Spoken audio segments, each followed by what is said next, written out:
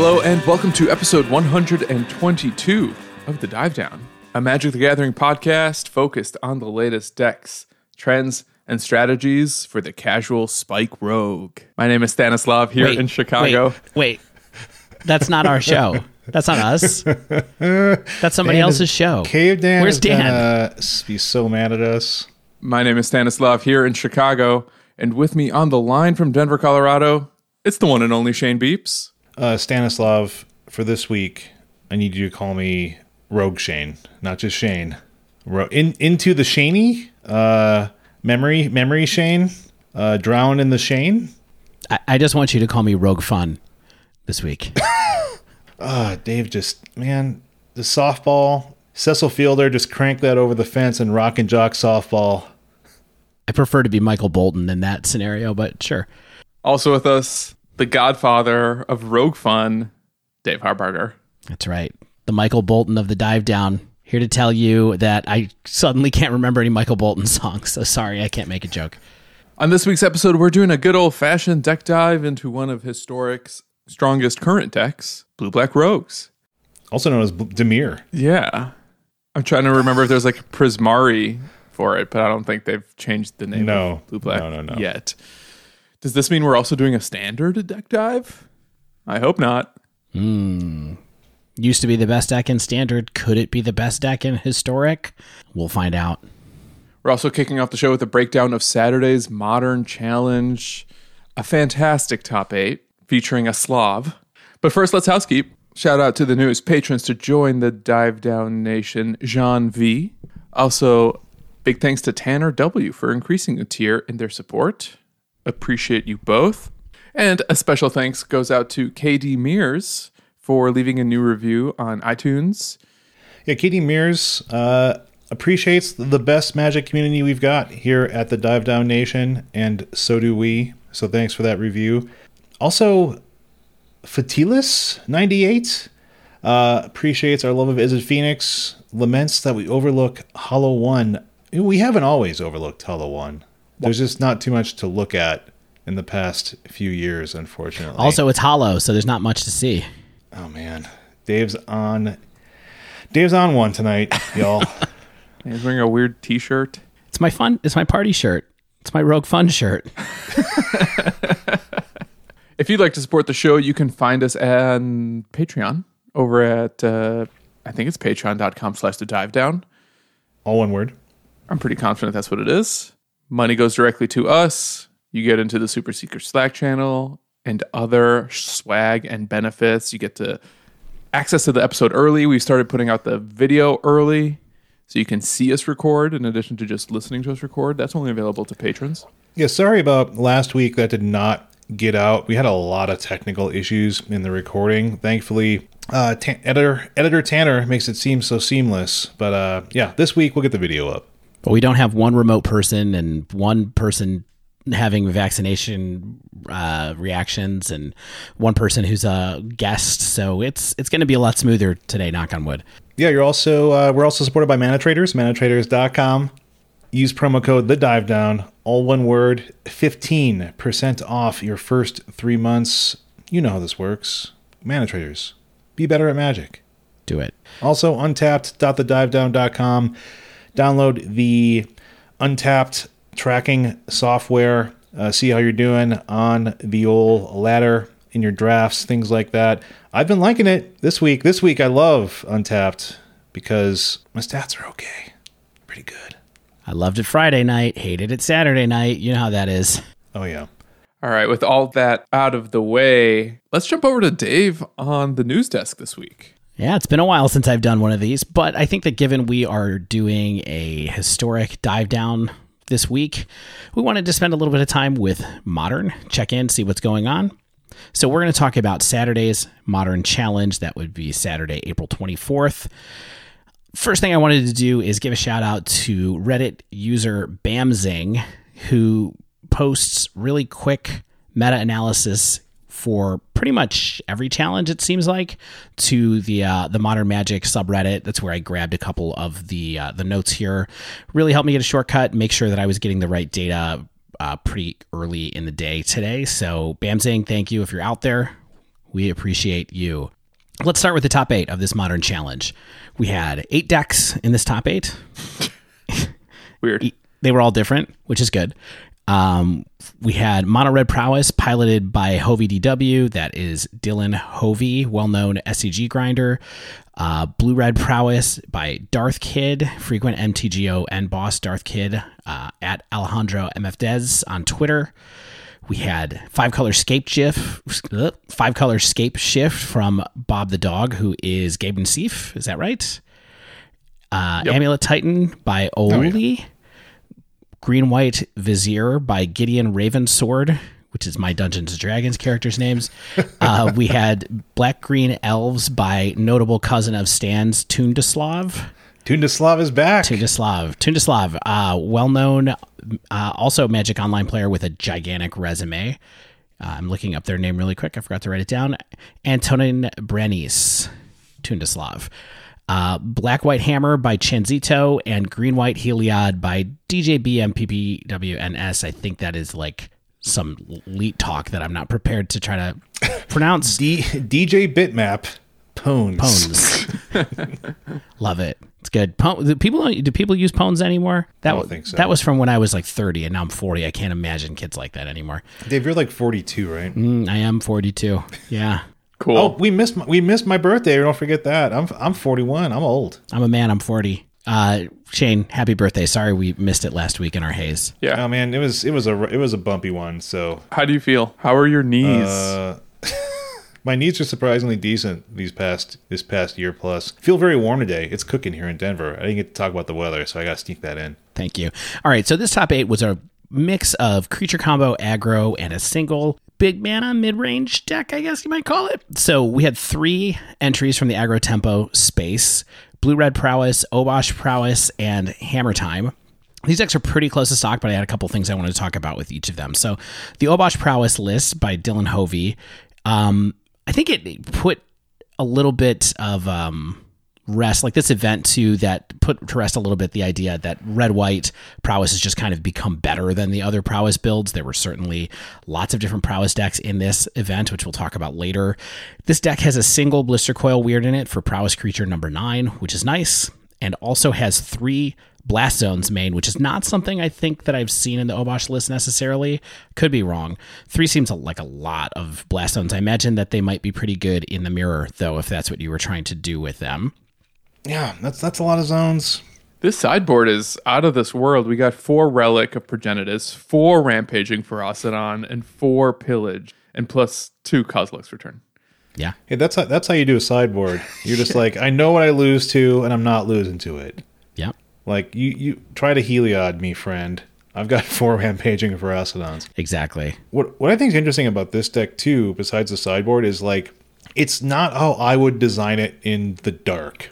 You know what I mean? There's 4 Firebolt, which is a card I honestly forgot. Like, it's a Modern Horizons single red mana sorcery that deals 2 damage to any target. It's a bad shock with 4 and a red flashback. So it's kind of just like, what's good about it is it can hit creatures as well as your opponent, and the incidental potential flashback, of course. But then you're like, well, okay, I understand wanting to clear creatures out, but there's also 3 Flame Slash, which is effectively mostly dead unless you're sort of like able to pump up your own creatures before and then like Flame Slash your own thing, which is feasible at times, I imagine.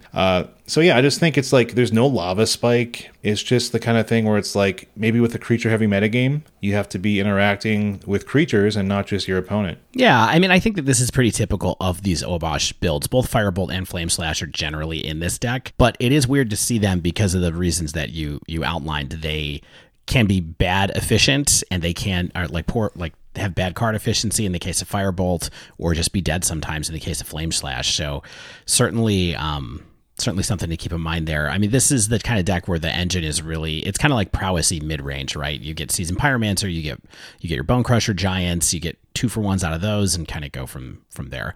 And of course, always on the back of some 4 main deck Blood Moons. This is the deck that won the tournament, by the way. We'll come back to that in a minute. Blue-Red Prowess from Darth Kid. The most interesting thing to me about this particular list is it the 4 Expressive Iteration? Certainly is. So Everett last week said he thought that Expressive Iteration was maybe just better than Light Up the Stage and Expressive Iteration, and Darth Kid decided to completely swap those out in this particular build.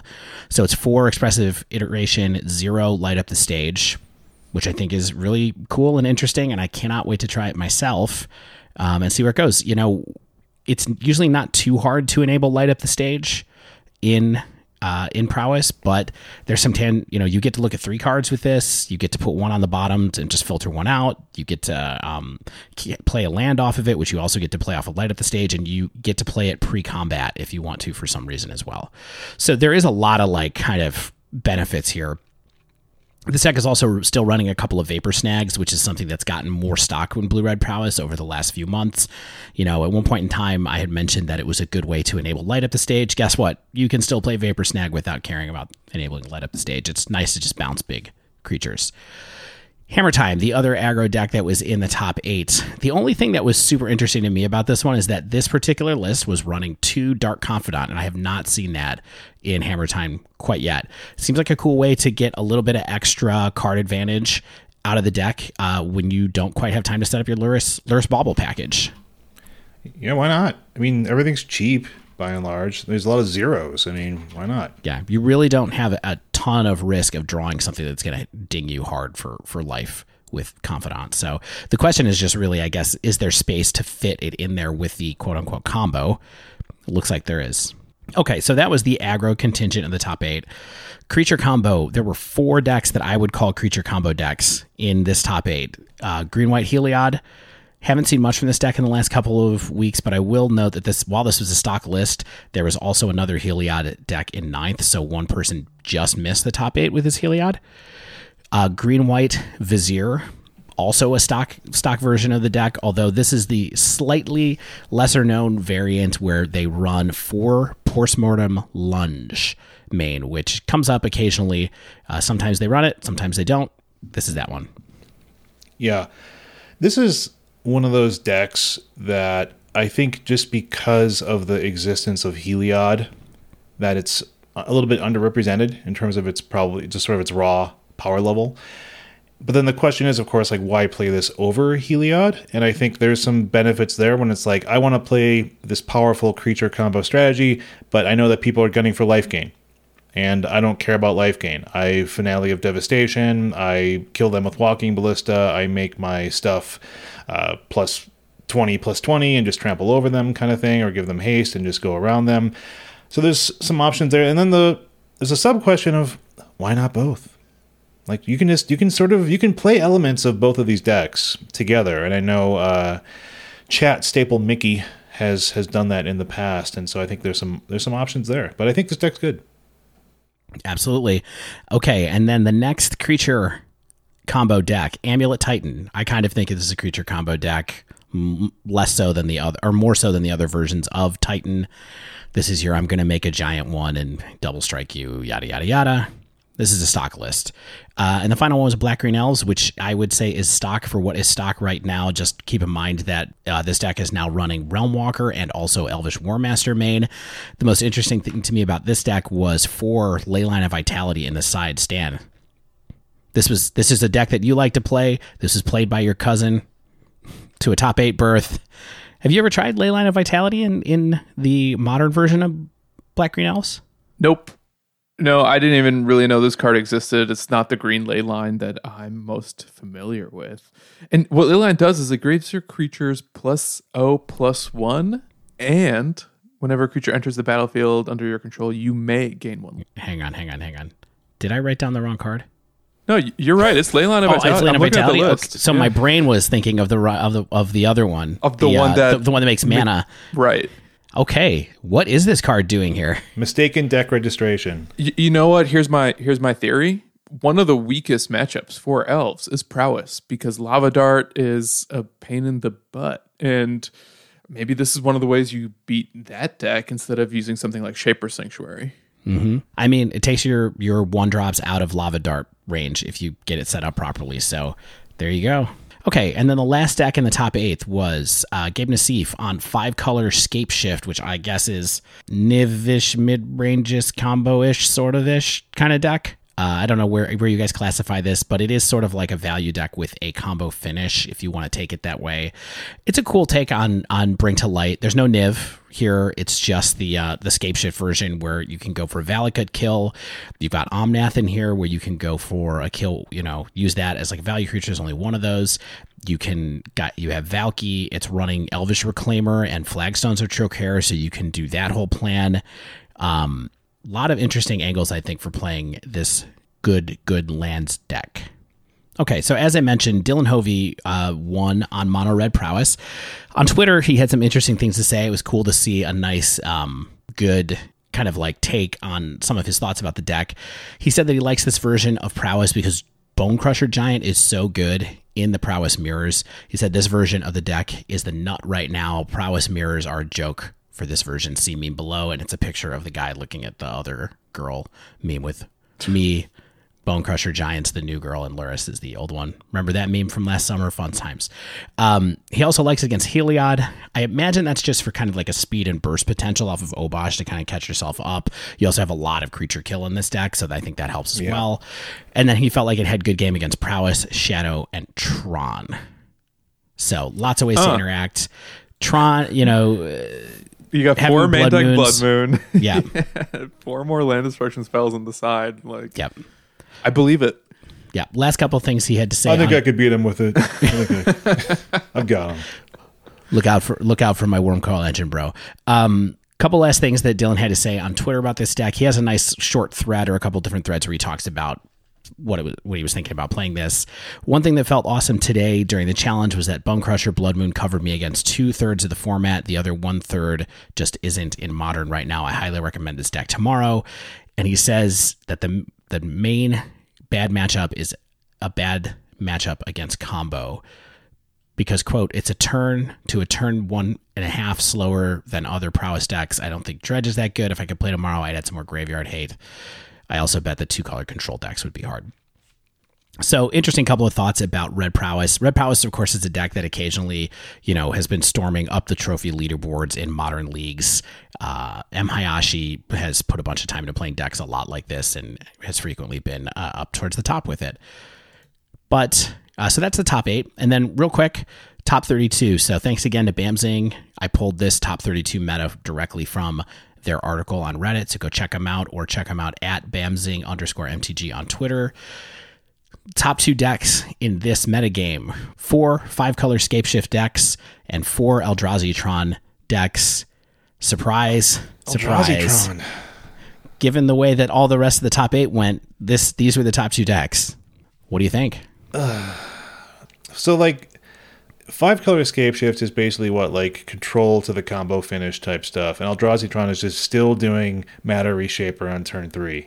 Well, it's also doing Chalice on, I think. Yeah, I mean, that's always good. That's the real juice.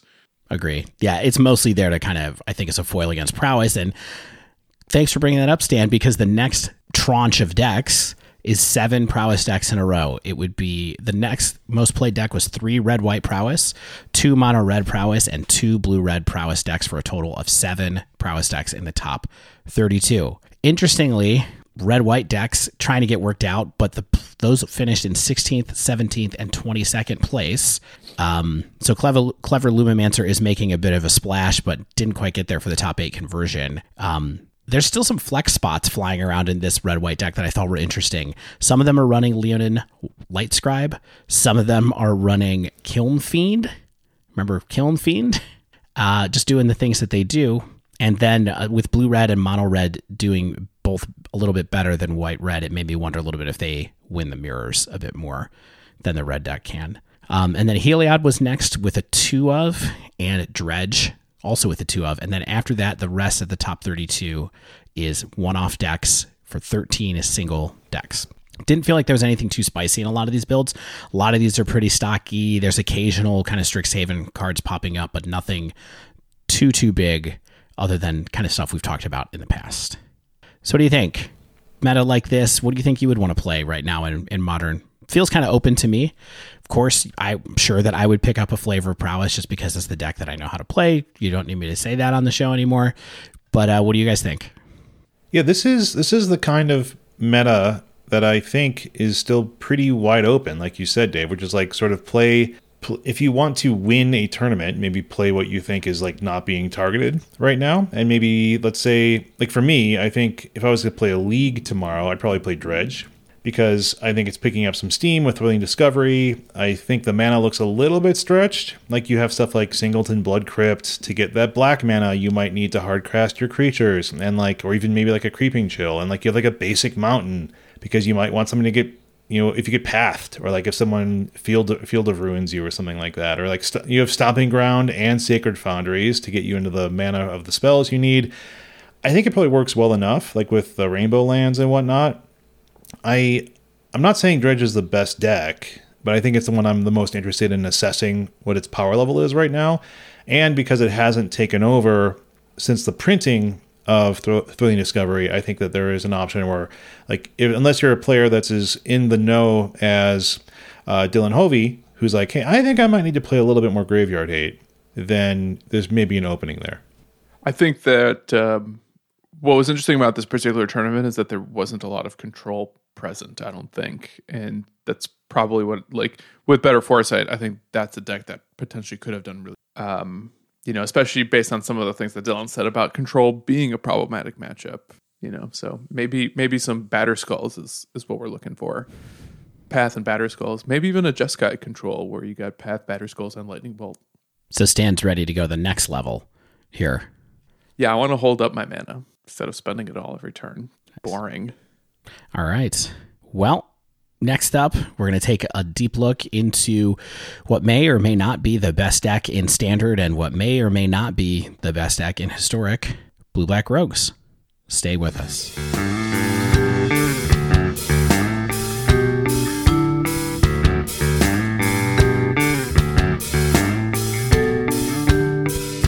And we're back. Historic Rogues. It's like the Standard deck, but better. Succinct close out. So this is a somewhat unique deck dive for us, since we are talking about a deck that's still very much based on a Standard shell that continues to see play in that format today. I can't think of another time we've actually done something like that. And I likewise can't think of a time where something like that was actually true. So I can't either, actually. Yeah, and you know, as usual, we'll talk a little bit about the deck's history, you know, what it's trying to do, the core and packages within the deck, tips and tricks when it comes to gameplay, sideboarding, matchups, and our own personal experiences, starting with history. And I think it's impossible to talk about this deck's history without really diving into what it has done in and for Standard. The earliest version of the Standard deck that I could find was from September 19th, 2020, where it came in 21st place in a Standard Challenge the first weekend after the release of Zendikar Rising. Wow, ancient history, all the way back at September 21st, or September 19th, 2020. Mm-hmm. Feels like a long time ago. Yeah, I think I was on my honeymoon. Well, so you missed this when it was fresh. Yeah, I wasn't in that tournament. And since that point, you know, after the release of Zendikar Rising, it's essentially become a Standard staple, undeniably one of the premier strategies in the format among both pros and grinders alike. It was even among the most recent batch of pre-constructed challenger decks for anyone that wants a leg up getting this deck together, either for Standard or maybe even to start porting it into Historic paper. I don't know, Pioneer, go for it. You know what's weird is I've been seeing those like pre-con decks at Target recently, and I was like, I never remember seeing these. And all of a sudden, there's just like, oh, they're all over the place. They didn't just get printed, right? Like they've been out for a while, right? I'm just seeing some dead stock. No, maybe there was a second printing. It's a popular product, potentially. Some good cards in the latest round of Challenger decks. Although the first true rogues that saw play in the Standard deck were printed in Throne of Eldraine, namely Brazenbauer and Rankle, Master of Pranks, the strategy didn't really exist as a true tribal synergy as it is now until Zendikar Rising introduced Soaring Thought Thief, Merfolk Windrobber, Nighthawk Scavenger, and Zareth San the Trickster. And we'll talk more about some of these cards in more detail later on in the creature section of the dive. Especially Zareth San. Yeah, I know. Worth noting, these days the Historic deck only runs 3 main deck creatures, unlike the Standard version, which is much more aggressive and board-based. Likewise, Thieves Guild Enforcer, aka Black Delver of Secrets, was printed in Core 21, which was also prior to Zendikar Rising. That card is good. Spoilers. I love that card. It did not take much longer for the deck to make an appearance in Historic, as porting the standard list with upgrades from both Jumpstart and Amonkhet. The earliest Historic list I saw was from October 2020, so about a month later, when it finished in 25th place in an MTGA Zone sponsored tournament. If you haven't checked out the MTGA Zone website, great source for arena content. Unlike the standard list, the deck features Una's Blackguard, which was a fairy rogue from Morningtide, reprinted in Jumpstart, along with Thoughtseize, that was included in Amonkhet Remastered, and Curious Obsession, which had appeared in the deck on and off prior to the changes that were made possible with Mystical Archive. Fast forward a few weeks ago, rogues basically on the fringes of Historic play, in my mind, occupying a similar role to Mono Blue Tempo with a fairly consistent build, but no true stock list, since, in my opinion, its relative power level generally kept it from establishing a truly dominant position in the metagame. And then Strixhaven came out, and everything changed. Weird. Both for Historic Why? and for this deck. Am I right? Yeah, I think you're right, Dave. Yeah, I mean, cards like Harmonize, Electrolyze, Mana Tithe, Stone Rain. So Dimir quickly became Teamer so that he could run Electrolyze, or could run Harmonize and Electrolyze. It's perfect. Yeah, I mean, this deck picked up 3 really notable cards from the Mystical Archive in Memory Lapse, Inquisition of Kozilek, and Brainstorm. Not to mention that the metagame itself changed around in a way that I think made it a lot more favorable to attempt to play decks like this. For sure. Yeah, and you know, I mentioned that there wasn't a stock list and it was kind of a fringy deck. That appears to be very different nowadays. And, you know, it's just been a couple weeks since the release of Archive, and this deck has become more of a player in the format in that period. But we're just seeing a lot of consistency across builds, and it does start to feel like there is a stock Historic rogues list that is somewhat unique from what the standard decks are trying to do. All it takes is super well-known pro and blue-black fairies player Yuta Takahashi to pick up Dimir Rogues in Historic, win a tournament with it win a 5K with it last week, for everybody to stop and go, oh, I guess if one of the archetype masters of this style of deck is interested, it's probably time for everybody else to start paying attention. What's fascinating to me is that unlike many decks like this in Magic's history, people are still winning with this. Like normal folks like me and people on Untapped, where the win rate is quite high. This is not like a pro level deck where it takes grinding out every ounce of value out of everything. Like, I think you can play this middling and still get a lot of wins. Like, I think that this is one of the decks that you can get the absolute most out of, with knowing the meta, knowing how to play the deck, knowing how to use every card in it, and you can really maximize that. But I think this style deck still being fairly straightforward to win with says a lot about it. And I think it speaks to why it's so popular. Yeah, and so about a week ago, when we were on the show, this all happened. We talked about it a little bit, and then we were all chatting about this afterwards, and we were all just like, yeah, I want to try this deck.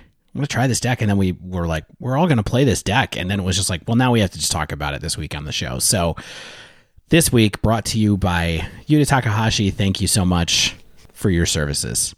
Exactly. So if you don't know much about this deck, let's talk about what it's trying to do. And I'd say it's pretty fair to call Rogues a traditional tempo style deck. You're going to start by playing probably like a cheap threat on turn 1, perhaps. You might have a little bit of maybe hand interaction on turn 1, depending on the matchup, but you're getting some stuff down that doesn't cost a lot.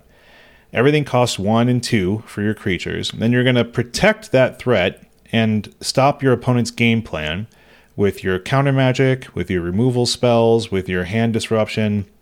And then as these games tend to go long, which is kind of the nature of these low-to-the-ground tempo decks, you get access to card selection and card advantage. So you want to keep your hand full, right? And keep your hand full of cards that is stopping what your opponent is trying to do, because they're going to keep drawing cards too. Weird how that works. And then Lurrus, I think, is so important to the way this deck works, and I'm going to talk about it here as well as later on in the episode. You only have 12 main deck creatures, right? And they don't have a lot of inherent power. And so getting them back with Lurrus after you've been burying the opponent and you put them in top deck mode, you're able to really efficiently take over the end game because your stuff doesn't cost a lot. So you're getting it back out of the graveyard, you're keeping up counter magic, you're keeping up interaction, and then you're just finishing the opponent off. What do you think? Is there anything that we missed in this brief summary of how this deck plays out typically? I mean, I guess the only thing I would say about this deck is that the other thing to keep in mind is that a good portion of your threats have flash. 2/3 of them do. 8 of the creatures. Soaring Thought Thief, which I don't know why there's a hyphen between Thought and Thief. Thought Thief, weird. And Thieves Guild Enforcer both have flash. And so it's another one of these decks where you get a chance to leave up your mana, leave up your interaction, and play your threats only when it makes sense and only when you can do it in an advantageous way.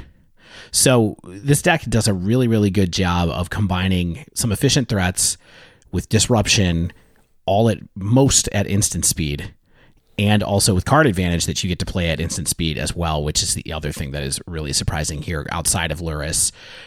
So it really kind of touches a bunch of different things that decks can do in this kind of vein. And I think it's like one of those things that sometimes doesn't always come together for good tempo decks like this. Yeah, I think the way I sort of summarize this deck is that it just gives you options. It gives you timing options, it gives you play options, and that's part of its inherent power and part of its inherent fun, I think, is that it gives you options, and because of that, the opponent is having to diagnose what you're representing, what you could do. And oftentimes, unless you're playing against people who are very experienced, like if you're just on kind of a normal platinum, gold level ladder opponent, like they're going to be wanting to play fast games. They're not going to try to think through every play, and that gets you a lot of advantage. Where like they're not going to be like, okay, well if they have this and if they have this, well they can do this. They're just like, well I'm going to cast this, and if they counter it, they counter it. And I think that's an advantage this deck gets too. Absolutely. All right, let's talk about the creatures, the thieves in this deck, because I don't know if you guys noticed, but all of these cards are burglars.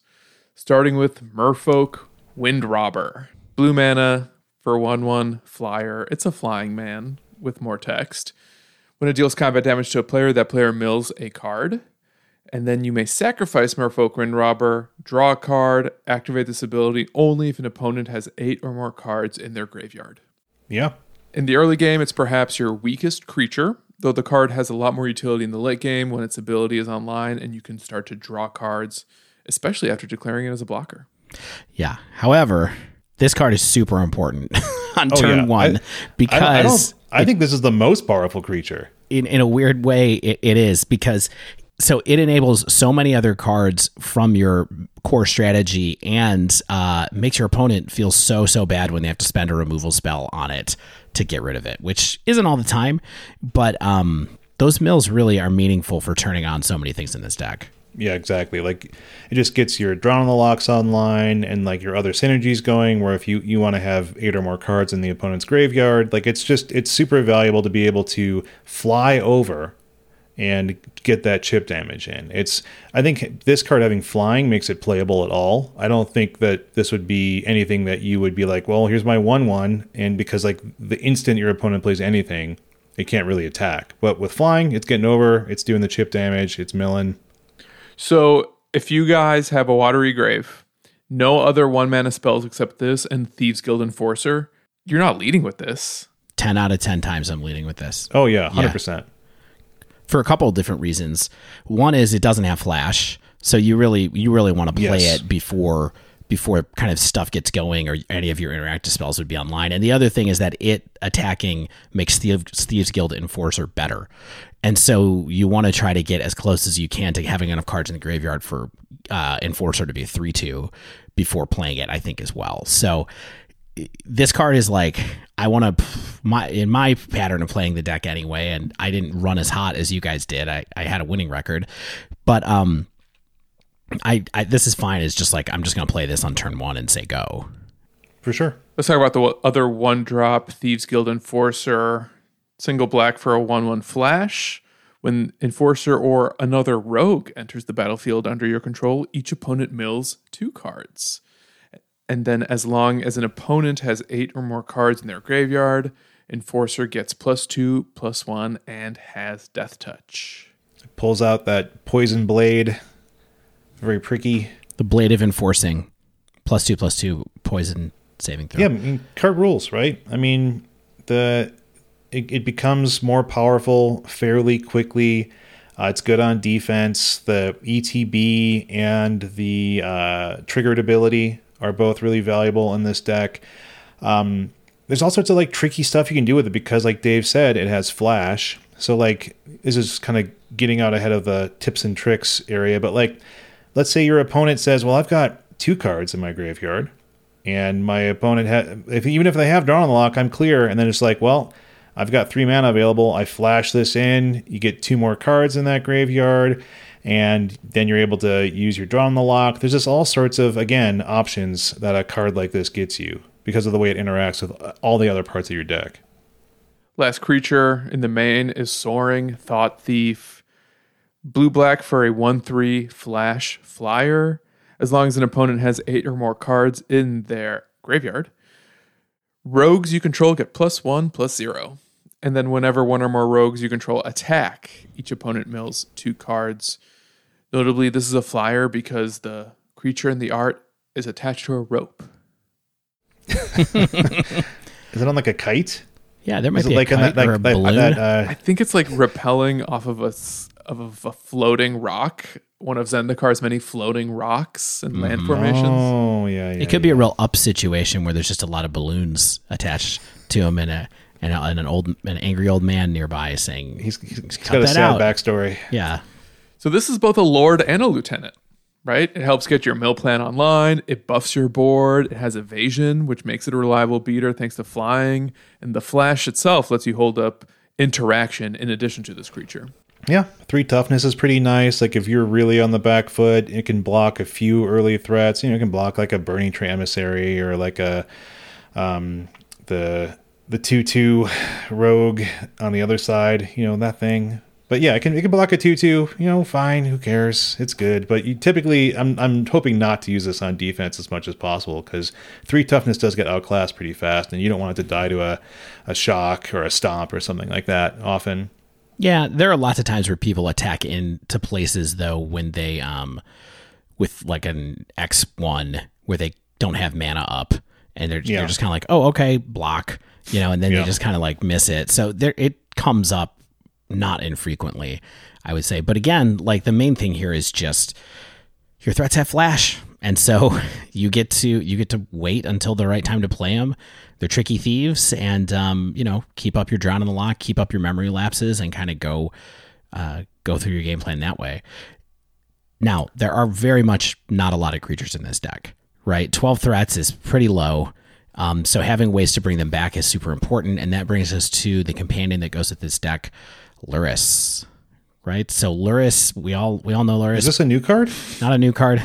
This is Lurrus of the Dream Den. Maybe you've heard of them before.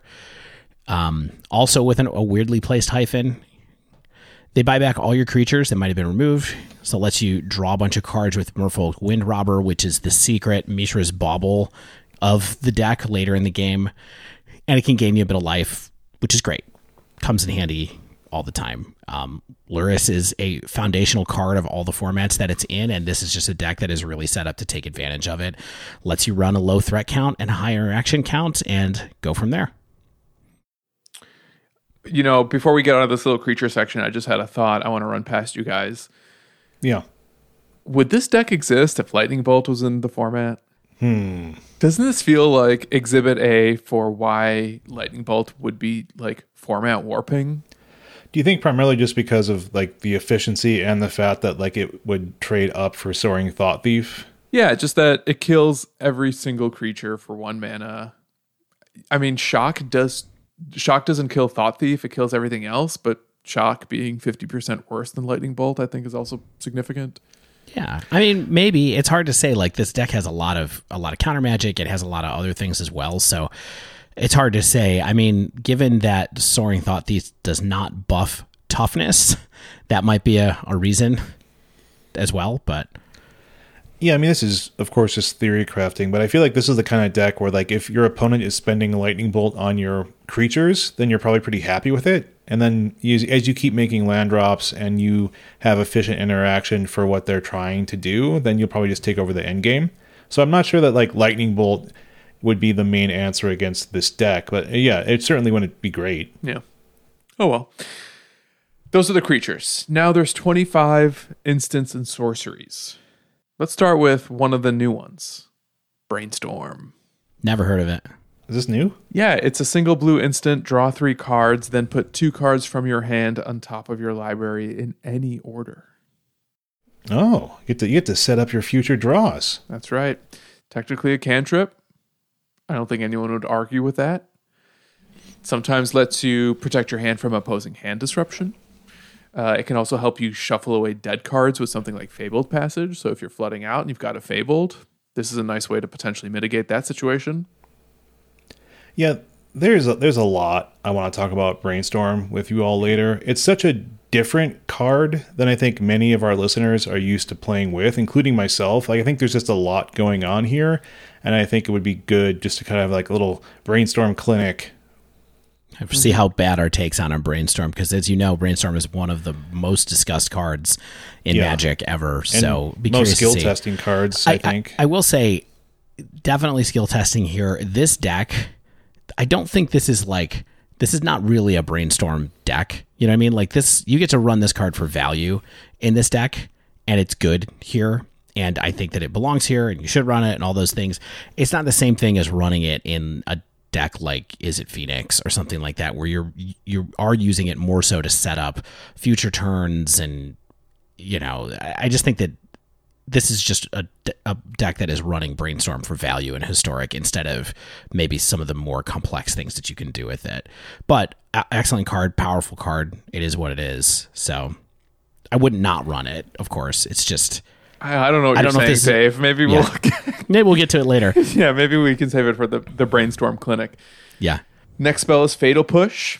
Notably okay card. Yeah, a playable removal spell. I think it currently sees play over Bloodchief's Thirst since it is an instant speed, and the deck has 8 cards main that can set up Revolt on demand between Fabled Passage as well as Merfolk Windrobber. Pairs pretty well with counter magic, but could potentially be replaced with other removal spells in different metagames, I think. Yeah. Yeah. This is a card that sometimes is so frustratingly bad and other times is so good, but it's just like, well, you just got to run it. It's too good. Since the addition of Mystical Archive, we've been seeing 2 to 4 Inquisition of Kozilek main. It's your early hand disruption, punches holes in your opponent's plan. It can protect your creatures from removal, get early threats out of the way, and generally clear the path for whatever you're trying to do in a game. Coupled with anywhere between 0 to 4 copies of Thoughtseize. See my notes above. Yeah. I mean, the interesting thing here is to see how many people have decided they don't want to run Thoughtseize as much anymore in a number of different decks, but in particular, the deck that Yuta Takahashi played last week, 4 Inquisition of Kozilek's, 0 Thoughtseize anywhere in this deck, which is interesting to see. I wonder if that's just a hedge against aggro or if you just don't really need it. But all of these are important and good cards in this deck, and they lend that extra dimension of hand disruption to it that notably other tempo decks in Historic, like Blue, do not have access to without the black. So, yeah, speaking of cards that you get access to because you're running black, we've got 4 Drown in the Loch, which is just it's a staple of the deck. It's perhaps why the deck exists. It's a counter spell. It's a removal spell. It reads, it's an instant blue-black, choose 1. Counter target spell with converted mana cost, aka mana value, less than or equal to the number of cards in its controller's graveyard. Or destroy target creature with mana value less than or equal to the number of cards in its controller's graveyard. So this is probably the reason that you play this rogue package at all, because they get this card online and they get it online early. Like a lot of other decks that maybe would want to play Drawn in the Loch are like, well, if my opponent's fetching, which we don't have in Historic, if I'm removing their creatures, if they're filling their graveyard pretty quickly, then my Drawn in the Loch becomes valuable. In this deck, it just happens because of the things you're doing and the creatures that you're playing. And My take is that Drown in the Loch is just kind of broken in this deck. Like, a lot of people despise Claim the Firstborn in a deck like Sacrifice, right? And a lot of complaints about how powerful it is and how, just because of how synergistic it is with this powerful deck of Rakdos or Jund Sak. Drowned, I think, is easily on a similar power level, if not better, in this deck. It's doing so much for so little. If your game plan is ticking along at all, then this is basically Counterspell and Terminate. Yeah. And that's absurd. Yeah. For no mana cost premium either. It's not like it costs 3 to have that modality. It's still 2. I've had some interesting things come up with this deck the last couple of days, with this card in particular, with people people running like Cling to Dust main to be able to remove cards from their own graveyard, I think, to be able to turn Drown off and make all of my rogues worse. So it's been an interesting thing. And when you get in that situation, Drown the Loch is a super bummer sometimes, but someone's also maybe playing suboptimally to turn your Drowns off, so maybe you win in the long term in that sense. But the card is great. Yeah, it's Counterspell, mostly. And Terminate, Dave. Yeah, Terminate too. But we all love 2-mana removal, but this is a 2-mana counterspell. And guess what? We're going to talk about another 2-mana counterspell right now, too. This deck runs 4 Memory Lapse, of course, which is a card that people are learning to hate again, all over again. It's been kind of missing since the 90s, and now it's back. Yeah, the art on the original version is definitely a 90s Magic card. Yep. The 90s Magic card is an interrupt. Yes, it sure is. And I mentioned kind of offhandedly last week when I was asking Spike about like the ways to play Memory Lapse. And I said, I was used to playing Memory Lapse in a deck full of flying men and unstable mutations and stuff. That's just kind of what this deck is in some ways, with better spells than what I had access to back in the day. But, this card, when you are an aggressive deck that wants to just buy a little bit of time, can be amazing and backbreaking, and it takes care of stuff at any CMC or MV or whatever we're calling it these days, and just lets you attack in for another turn with maybe your quite large Soaring Thought Thief and Thieves Guild Enforcers to just get that last couple of points of damage in. Yeah, Dave, not all of our listeners are as steeped in Magic lore as you. So Memory Lapse, 1 in the blue, counter target spell, put it on top of its owner's library. Yeah. That's it. Yeah. This card rules. Yeah. It super rules. It's so easy to cast. It's so generally useful. You get that optionality. You know, when this card was spoiled in the archive and we found out it was going to be in Historic, I think there was some initial debate about Remand, right? What's a better card, this or Remand? And there was like an LSV tweet about how Memory Lapse is the perfect Historic power level. I actually replied to him, and he replied to me very generously, just asking like, what about Remand? And he's like, Remand is just way too strong for Historic and Pioneer. And now in this deck, I'm just like, is Remand actually stronger than this? Because I feel like it's just insane here. It's 2-mana counterspell. Yeah, and I think it's better, especially in this deck, because of the synergy with getting an attack in with either Soaring Thought Thief or Merfolk Windrobber, where you get to Memory Lapse something on their turn, and then if you get an attack in with one of your guys, you just mill it away. Yeah, or even just play another rogue. Yeah. Yeah, they lose it. So then it really just is counterspell instead of any kind of temple play at all. Yeah, that's what kind of gets into the options I was talking about. Like, let's say just early on, it's like a somewhat worse Remand, right? Like, you counter that Explore. You're effectively time walking them, like you mentioned, or like you counter a good spell and then you want to mill it away with that like Flashed in Rogue or that attack. Or once you have even like more interaction post board, you can counter that expensive non-creature spell. You don't mill it, then they recast it and like you negate it or you Mystical Dispute it this time. Yeah. Like you have all these ways to make your opponent's life miserable that is kind of specific with Memory Lapse even over Remand. In this deck, especially. Yeah, and I do think that making them lose a draw is, to me, it's a lot more powerful than returning the card to their hand, personally, because they don't get a chance to cast it again on the same turn. One of the things that's most annoying with remand is if you remand someone's card and they have enough mana, they just do it again. But this is like, oh, you have to wait till next turn. At the worst case scenario, that Fatal Push is gone. So you can even use it to counter cheap spells and just buy yourself a time and like cross your fingers. Yeah, and like usually you have choices. Like let's say in the counter magic you're running, right? Like let's say you have a hand of Drown in the Loch and or Mystical Dispute or Negate or Memory Lapse, and you're like, I would love for them to redraw this card.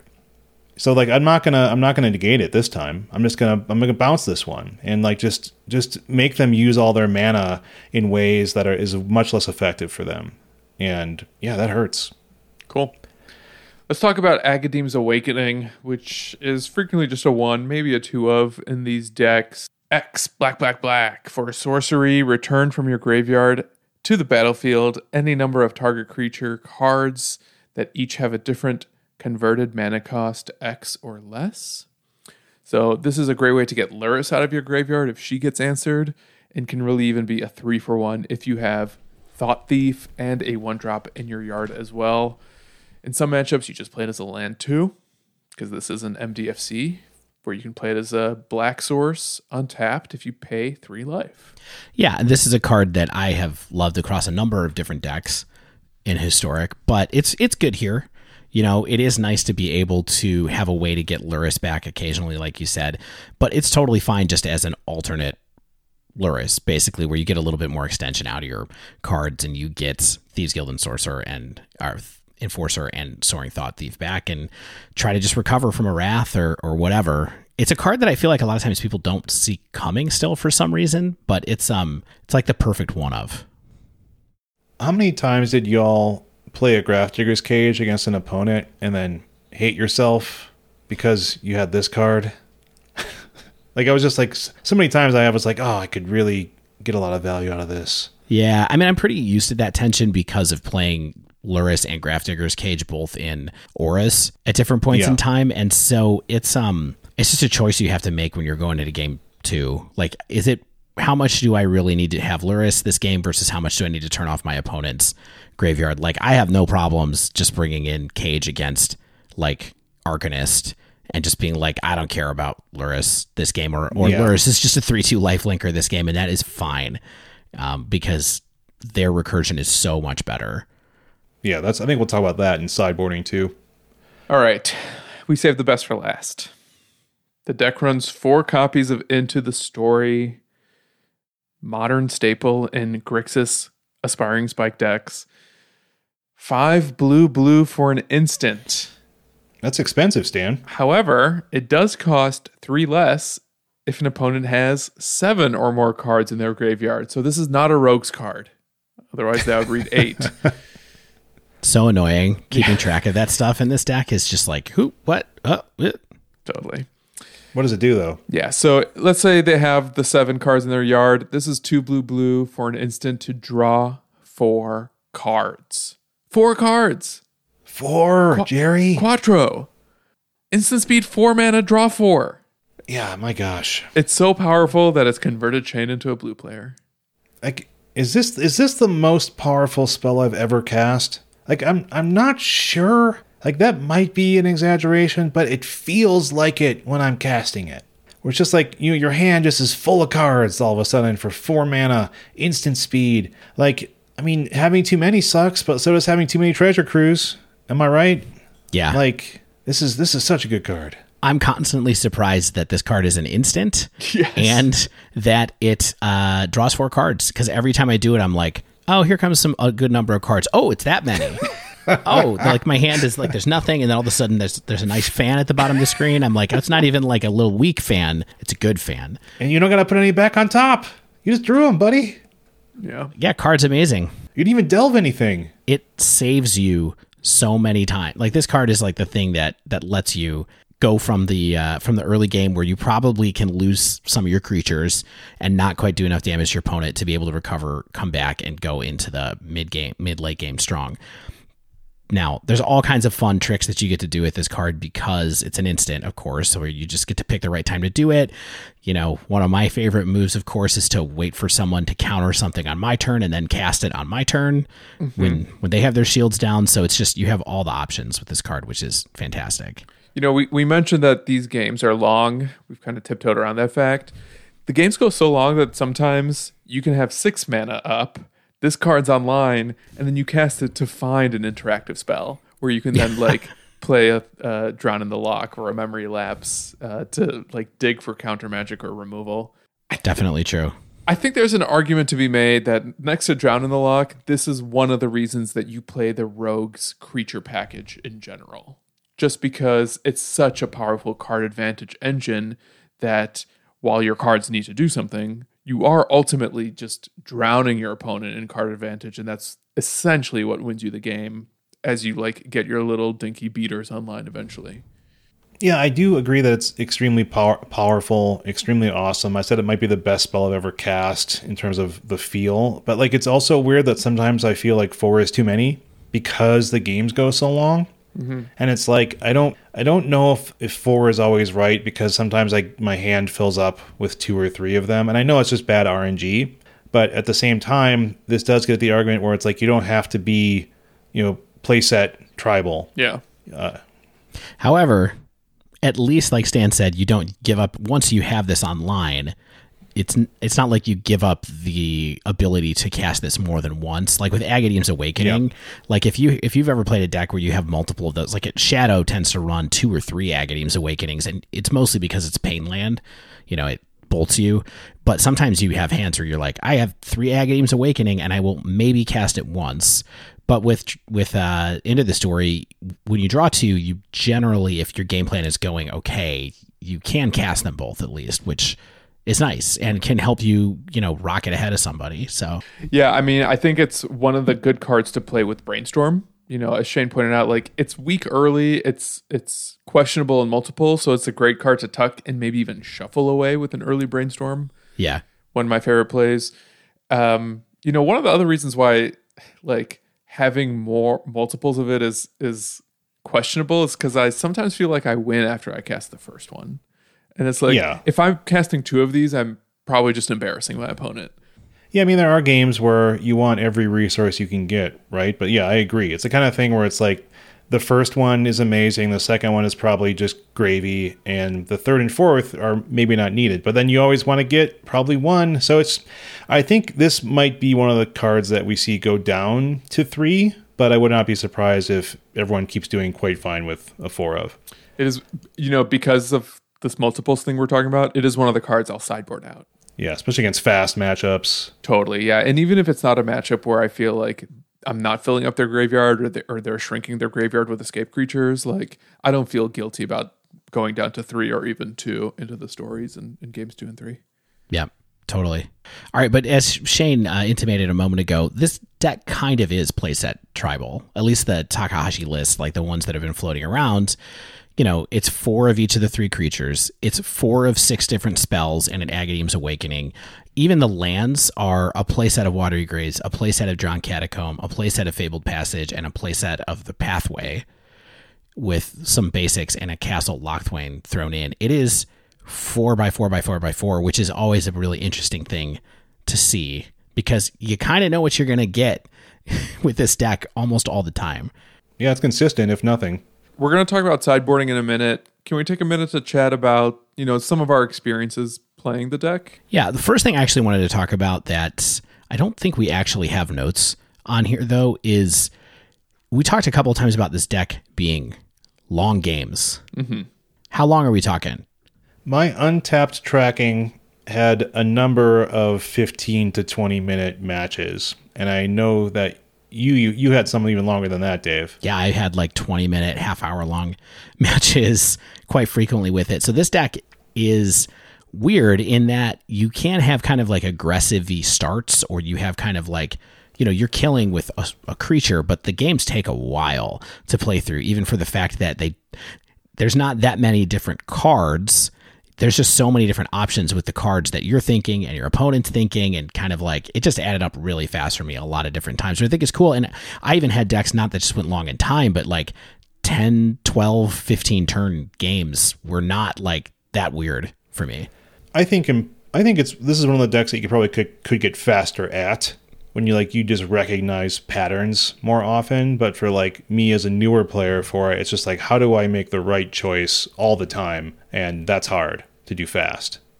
I'm looking at my untapped data right now. My longest game against I can't tell if this was a mirror or blue-black control. If memory serves, I think it was blue-black control. 32 minutes. For one game or one match? One match. One match. Yeah. Still. Yeah. And I feel like against the average non-control opponent, like you're not winning before turn 7 or 8. Like, oh yeah, almost never. Yeah, unless your opponent knows when to scoop, which happens. But in general, like this is a late game win, not only because you're so interactive, but because your creatures are so small.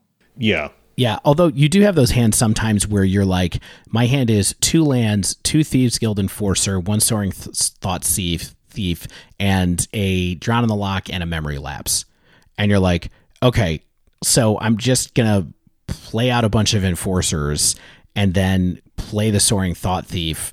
And once there's 2 Enforcers on the board, and then they're going to be big because that's going to make 2 mill triggers, and then I'm going to have 2 mana up like basically all the time for a counterspell. So I definitely had a couple games like that where it was like, whoa, this is just like the fast version of Rogues, but it's definitely much rarer than taking the long view. All right. Can we talk about some tips, tricks, hacks, and synergies? For sure.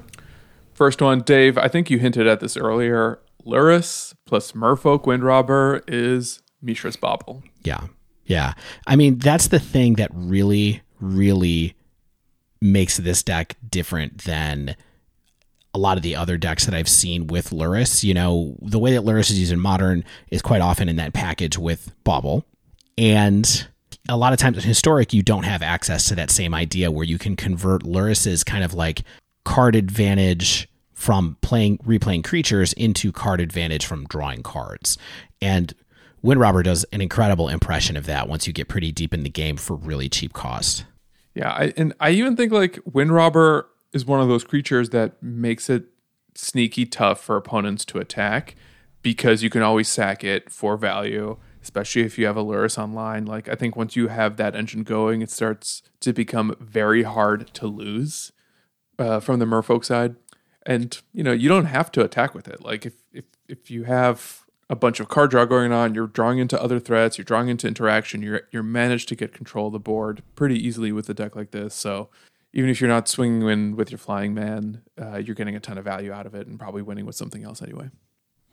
Absolutely. All right. So if you're double spelling, I feel like you want to frequently lead with Thieves Guild Enforcer later in the game, especially because it's the only ETB trigger in the deck, and it triggers off of any rogue that enters the battlefield. Yeah, I do think that I still am totally fine with leading with Windrobber on turn 1 when I have Enforcer in my hand and just letting that go till later. Yeah. Because I don't want to play Enforcer on turn 1 anyway and just have it die. But I'm okay with Windrobber dying, kind of, if the opponent goes that way. But it is super powerful just to remember that those triggers stack. And so if you play a Thieves Guild Enforcer and then play another Thieves Guild Enforcer and then play a Soaring Thought Thief, as I was outlining a minute ago, that's just a lot of mill triggers. It adds up to like 8 cards on its own right there, I think. So I think we'll probably agree on this, but turn 1, in basically any matchup, even games 2 and 3, if you've got a turn 1 hand disruption spell or a 1-drop that you can cast, aren't you always just casting the hand disruption spell? In part because your creatures scale in such a way that they're not necessarily powerful early. They become powerful in the mid to late game, but your hand disruption is essentially the best thing you can do on turns 1, sometimes on turn 2.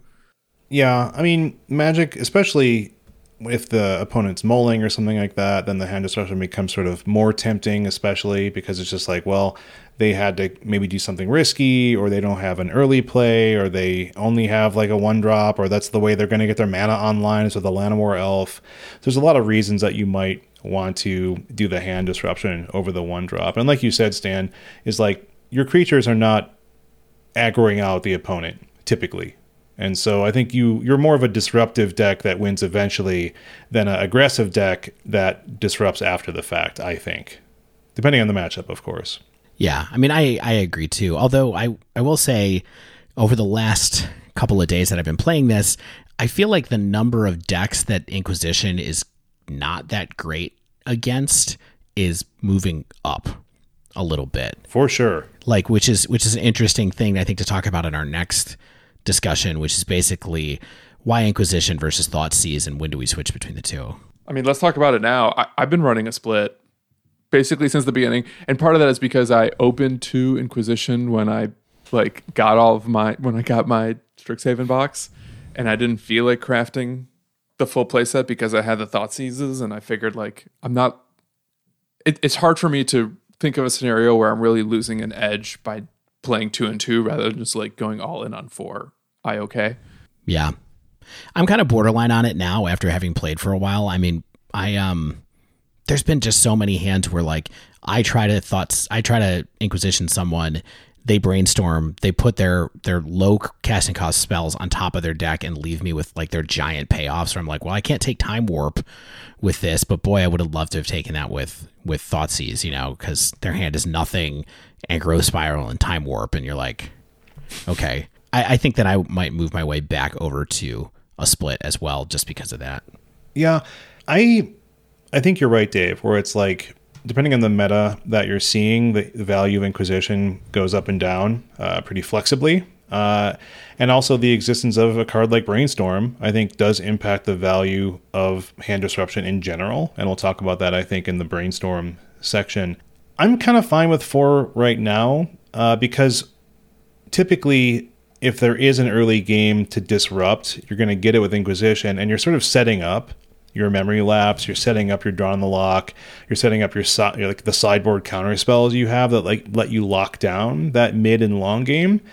So it's kind of well, this is my early counter spell because you're not even getting a chance to cast it. And then I just have all my interaction for the later spells that I couldn't get with Inquisition. But I have been considering maybe shaving some of those other playsets, to fit in maybe 2 additional Thoughtseize, depending on the value of interaction, maybe a singleton Brainstorm. I might want to touch that Sacred Cow into the story. Maybe goes down to a 3 of, like I mentioned. I think this is an experimentation time for the deck, at least for me, where I don't think, the week 1 winning version of this deck is not going to be the week 3 winning version of this deck just because of metagames.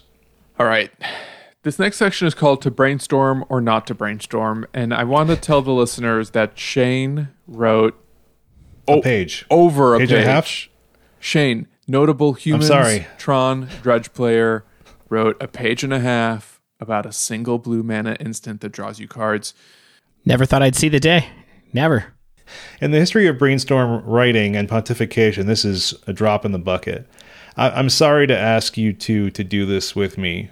But I think we should really have a Brainstorm clinic here as best we can. I don't think any of us are Brainstorm experts. Can I revisit one thing though, now that we're back here? Just to try Please. to draw a little bit of distinction about what I was saying earlier where Stan was like, I have no idea what you're talking about. I don't think that Brainstorm is highly synergistic with this specific deck, is what I would say by saying this is not really a Brainstorm deck. There's not that many things that enable you to reshuffle your deck. There's not that many ways for a combo card. You're not digging for a combo card. You don't have a bunch of extra spells to get rid of your bad cards like you do with Faithless Looting and Strategic Planning and things like that. So that's the distinction I was trying to draw between a deck like this where we're running this cantrip for value because it's a very, very powerful card versus a deck where this card is super on plan for everything that the deck wants to do, and you get to use all the different parts of the Buffalo to make it work, right? It's not like we're putting our payoff back on the top of our deck so that we can transmogrify it into play or something like that. Those are decks that I think use all of Brainstorm, whereas this one is it's just a really good card. We're playing it in this deck because it's a really good card and it's really cheap. Right, but I don't think it's correct to ever play Opt over this. I don't think you would play Serum Visions over it because, and the reason is, you're a deck full of reactive instant speed spells, so you are drawing 3 to potentially find an answer to whatever it is your opponent's doing. Right. So let's come back to that note, because that's about power level more than about synergy, I think. You know what I mean? And I think that Shane has some thoughts about that particular question, especially as presented in Historic, because we do see this question come up a lot. Okay, when Brainstorm was spoiled, people were like, well, it's not that good without fetch lands. Well, how much better is it than Opt without fetch lands to be able to get rid of your bad cards? What happens when you Brainstorm lock yourself? I think that's the type Brainstorm of lock? Yeah, what does that even mean? Yeah. So, Shane, let's talk about this powerful spell. You're new to being blue. Yeah. This is the first cantrip you've ever cast in your life. Not in 2020, my friend, but we're getting through it, coming on the other side. Brainstorm, the reason I want to talk about this is I think most of our listeners have never cast this in their lives before it's made its way into Historic. And I think because of its pedigree, a lot of people, including us, were excited to cast it. Brainstorm is a really tough spell to use well. It's really, really tough. There has been so much ink spilled and so many keys clacked about the use of Brainstorm, and I'm sure I'm not using it that well. And so I really just want to take a look at Brainstorm 2. Is it just so powerful that you're just going to jam 4 into most of your blue decks? Like, is it just sort of like raw power level is amazing? Or is it something that, like Dave was hinting at, like what's the synergy level we need versus the raw power level of Brainstorm? And then there's like that argument of whether it's truly better than Opt in a lot of decks that are running it. And Stan, I think, seems to be on the side where he's just like, yeah, it's better than Opt because you're digging for more cards. We're going to let you talk this through a little bit, Shane, I think, before we hop in with conclusions there. But let's tell us how did it feel to get to look at the top of your deck for the first time ever? Oh, it was a novel experience. The hard part was that then I was like, oh, I didn't draw 3. I got to put 2 of these back. I mean, technically you did, but as far as Narset goes, you did draw 3. So keep that in mind, folks. But well, I mean, like let's quickly just want to look at it next to Opt, right? What argument would people have for Opt being better than Brainstorm? Opt is like you're always going to see 2 cards deep. If let's say you're looking for a certain card and you don't see it with your Opt, you got through 2 cards of your deck. The argument against Brainstorm is like, oh, you technically only got 1 card into your deck if you don't do anything else after you cast it. So is Opt better? Depends on who you're talking to. I don't have an argument on that. I just wanted to bring it up. That I think there's people saying things in both ways depending on how you're using this kind of cantrip. But the characteristics of Brainstorm that make it a lot different than a spell like Opt, and what make it much more interesting and gives you many more options and makes it a lot harder to use to its full potential. Like you see 3 cards total, but 2 cards go back on top of your deck. Okay? And that's what Dave was saying is like people like to say that Brainstorm is only good with shuffle effects, like a fetch land. Because something like a fetch land, you put those 2 cards you don't want right now on top of your deck and you shuffle them away after you crack that fetch. You then are making the card draw 3, discard 2, which is great. It's a great card, right? But if you can't do that, if you cannot shuffle away the top 2 cards you put back, you are quote-unquote Brainstorm locked, meaning your next 2 draws are locked in. And if you simply put back some expensive spell you couldn't cast right there, if it was a fatal push against a control deck, you effectively still have the card in your hand anyway, just a turn or 2 down the line. Rogues does, of course, give us a shuffle effect. Okay, this is a lot. This is a lot. I don't want to go on to the next part of this discussion without trying to break this down a little bit where we are right now. Okay, Stan. Yes, Dave. How do you feel about Brainstorm versus Opt? I think Brainstorm is obviously better. I agree. By the way, I don't have a hot take here where Opt is better in some cases and Brainstorm is better in some cases. I think there's a lot of people who might want to try to get into those discussions. But I agree, Stan. I honestly don't think there's any place where you would run Opt over Brainstorm in a deck that wanted a cantrip for any purpose. I'm glad we agree on that. Yeah. Wow, that's a lot. That's a big take. So I would like to hear, Shane, if you have engineered a spot where you think it is better? You said you didn't really have an opinion, but No, I think the only real thing is like if you are digging for a very specific answer, you see more cards with opt. Like if you didn't have it in the top of your deck type thing, you're digging through your deck faster. That's truly not true.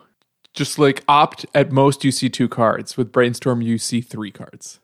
Period. But if you don't get the card you want in those 3 cards, you only saw 1. If you drew 1 card, but your opt draws you 2. No, opt draws you 1, but you opt see draws 2. you 1, but you see 2. So you're seeing more through your deck with Right, opt but- than you are with Brainstorm. however, you have to scry first, Yeah. right? You have to scry first. And so you don't have a lot of knowledge of what you're seeing. With Brainstorm, you get to see all 3 cards at the same time, number 1. And then number 2, you always get to make the decision about how to fix your curve at worst with Yeah. what you get from Brainstorm. Right? Yeah, for sure. Stan, are you on the same page with me there? Oh, totally. Yes. Okay. Hey, look, I am not saying I want to run opt over Brainstorm in this Yeah. deck. I'm just saying like these are the devil's advocate arguments you will hear about the differences between the 2 cards. Correct. I think it's a bad argument. I think that on power, on rate, for me, there is no scenario where I would run opt over Brainstorm for value purposes. Yeah, I think the one place where it gets interesting is in a deck that has 0 shuffle effects. Like, Yeah, that's a lot of decks. but even then, I think because you're always going to be seeing 3 cards, I think Brainstorm gets the nub. 100%. I think on rate, again, to be super clear, Brainstorm is a better card on rate than opt is in a vacuum. That's it. Yeah. Okay. Now listen. It's a lot more complicated if you start thinking about like the entire history of 1 mana blue cantrips. Okay. In the world of historic, we only have 2 cards to pick from. It's either opt or it's Brainstorm. Some decks you're going to run both, right? If you start throwing a card like Preordain into the mix or Ponder into the mix, then 2 and this sorceries. is this is still correct. Better early plays. There's Way still better 2 early sorceries. plays. That's the thing is that I do think that it starts to get a lot muddier on pure value if you just look at Preordain. Yeah, is the one. Because and you see that borne out in environments where both of those cards are legal without a lot of shuffle effects. Like in Pauper, people tend to run Preordain over Brainstorm first. And I think that makes sense. So if you think about like the power level of these cards in a vacuum, it's basically that Ponder and Preordain I think are the best ones, honestly, because they're better in more situations and they're better early plays. Then Brainstorm, then Opt, and then Serum Visions is somewhere around in the same thing for me. And so if you just look at that whole thing, that's kind of how it works. In art where we have it right now, it's very clear to me in this format that Brainstorm is just better than Opt. Right. Well, let's get back to its use in this deck. Right. Because that's kind of what we're talking about. And Rogues does offer you a single true shuffle effect in Fabled Passage. It's our fetch land. Certainly better than nothing. It gives you access to the Brainstorm 101 passing grade of shuffling away cards you don't want. So let's say you can't shuffle stuff away, right? Like this is, I think, probably more often than not, you can't always shuffle stuff away, but your hand's looking pretty dire. You got like some high CMC options, maybe some creature removal when you need low drops or you need your counter magic. You're going to have to choose to what to put back on top. Remember that if you cannot shuffle these away, they are still effectively sort of in your hand. Yes, but let me flip you on this Please. though. Okay, so if they are effectively in your hand, then Brainstorm just drew you 3 cards. Okay? Like if your line of logic is these cards that are on top of your deck that you don't want are still in your hand, you still just paid 1 blue to draw 3 cards. You follow? No. No, because you put the cards back from your hand on top. Right, but Shane, you can't tell me that the cards count in your hand if they're bad because I know that they're on top of my deck, but they don't count in my hand as on a plus side if I want to draw those cards later. You know what I mean? Like this is my whole problem with like the Brainstorm lock thing. Like, Well, I guess I didn't say that was necessarily bad. I just said that think about them as effectively in your hand because you're denying yourself true draw steps. You're drawing cards you know about, which can be good or that's bad. true. Yep. You're not magically making cards disappear is the important thing here, right? Yeah, that's true. So like Dave's getting at, your best bet here is to use the information you have to plan as well as possible if you can't shuffle these things away. So like maybe you don't need 2 counter spells right now. Maybe you don't need to make your 6th land drop right now. Maybe you keep a swamp and put back a Drowned Catacomb because it's going to come into play tapped otherwise. And you can plan to get that Drowned Catacomb next turn and you get it untapped. So that's, easy stuff, right? Yeah, let me try to rephrase what I was saying a minute ago and see if this vibes with you guys a little bit more. Would you play a card that was a 1 blue instant that said, draw 3 cards, skip your next 2 draw steps? Yes. Huh. I don't know, actually. That's a lot. That's a big thing. I think that's a powerful card, and most people would play it.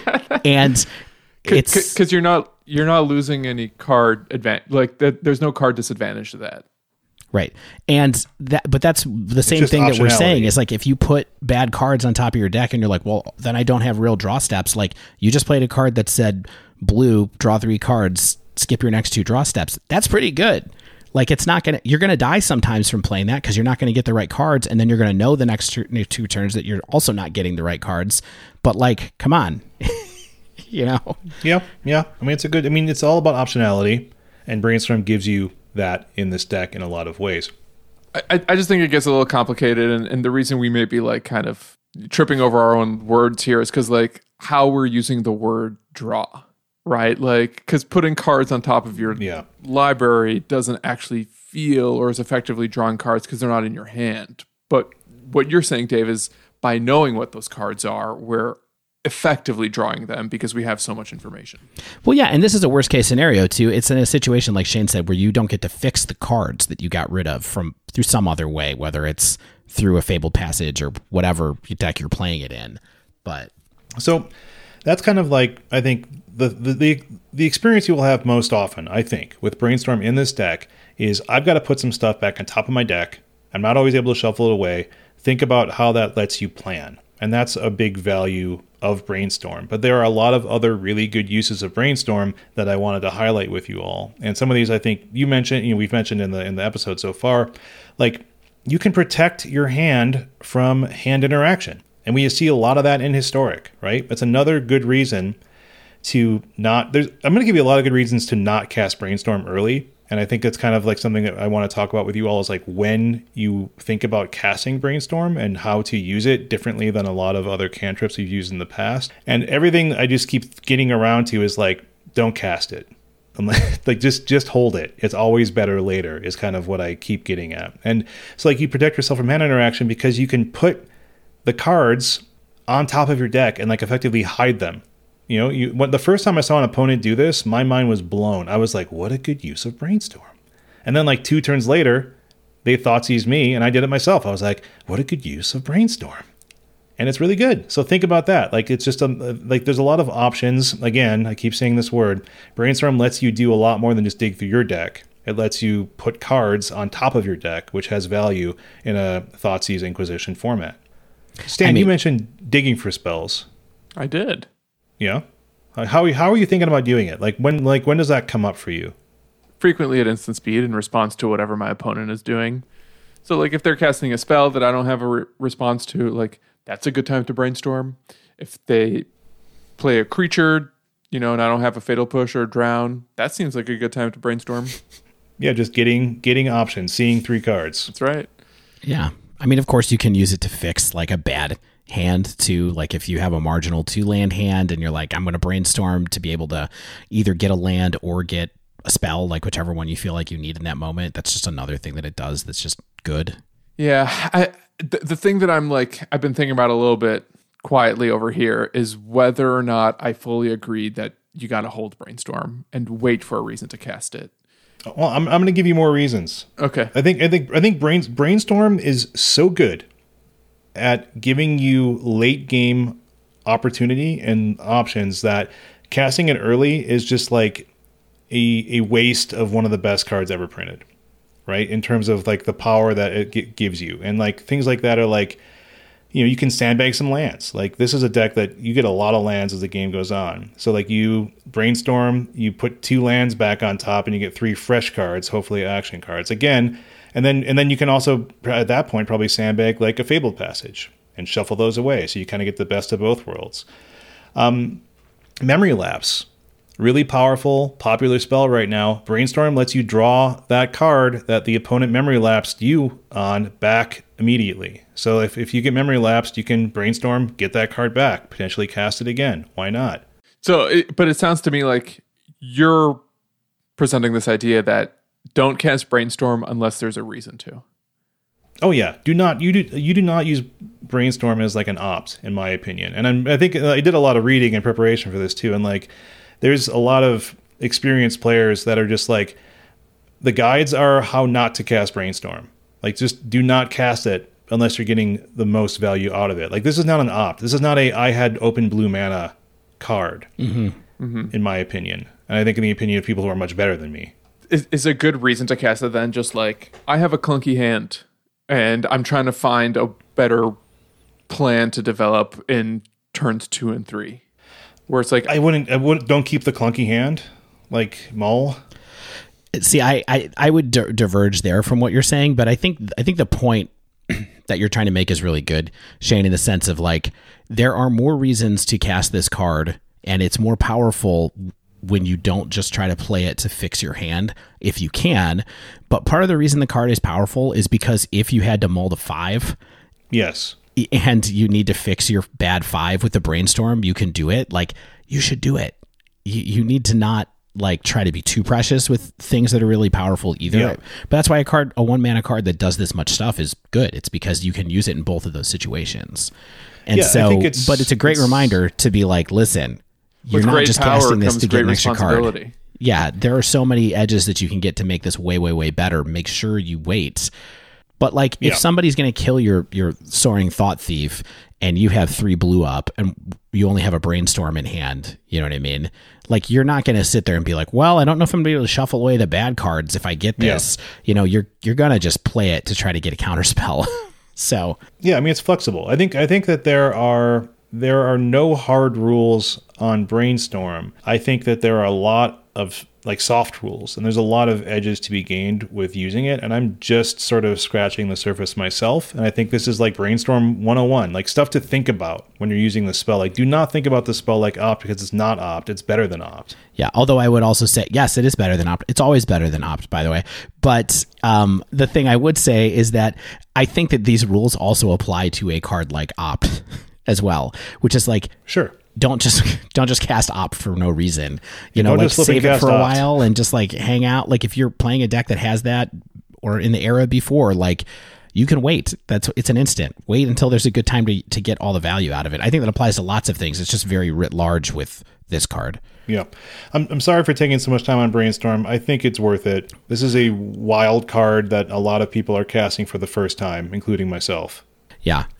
I think less people are casting it for the first time than you think. I think there's a lot of arena players, Dave. Yeah, that's true too. Modern's never had it. Not everyone plays Legacy. Not everyone plays Pauper.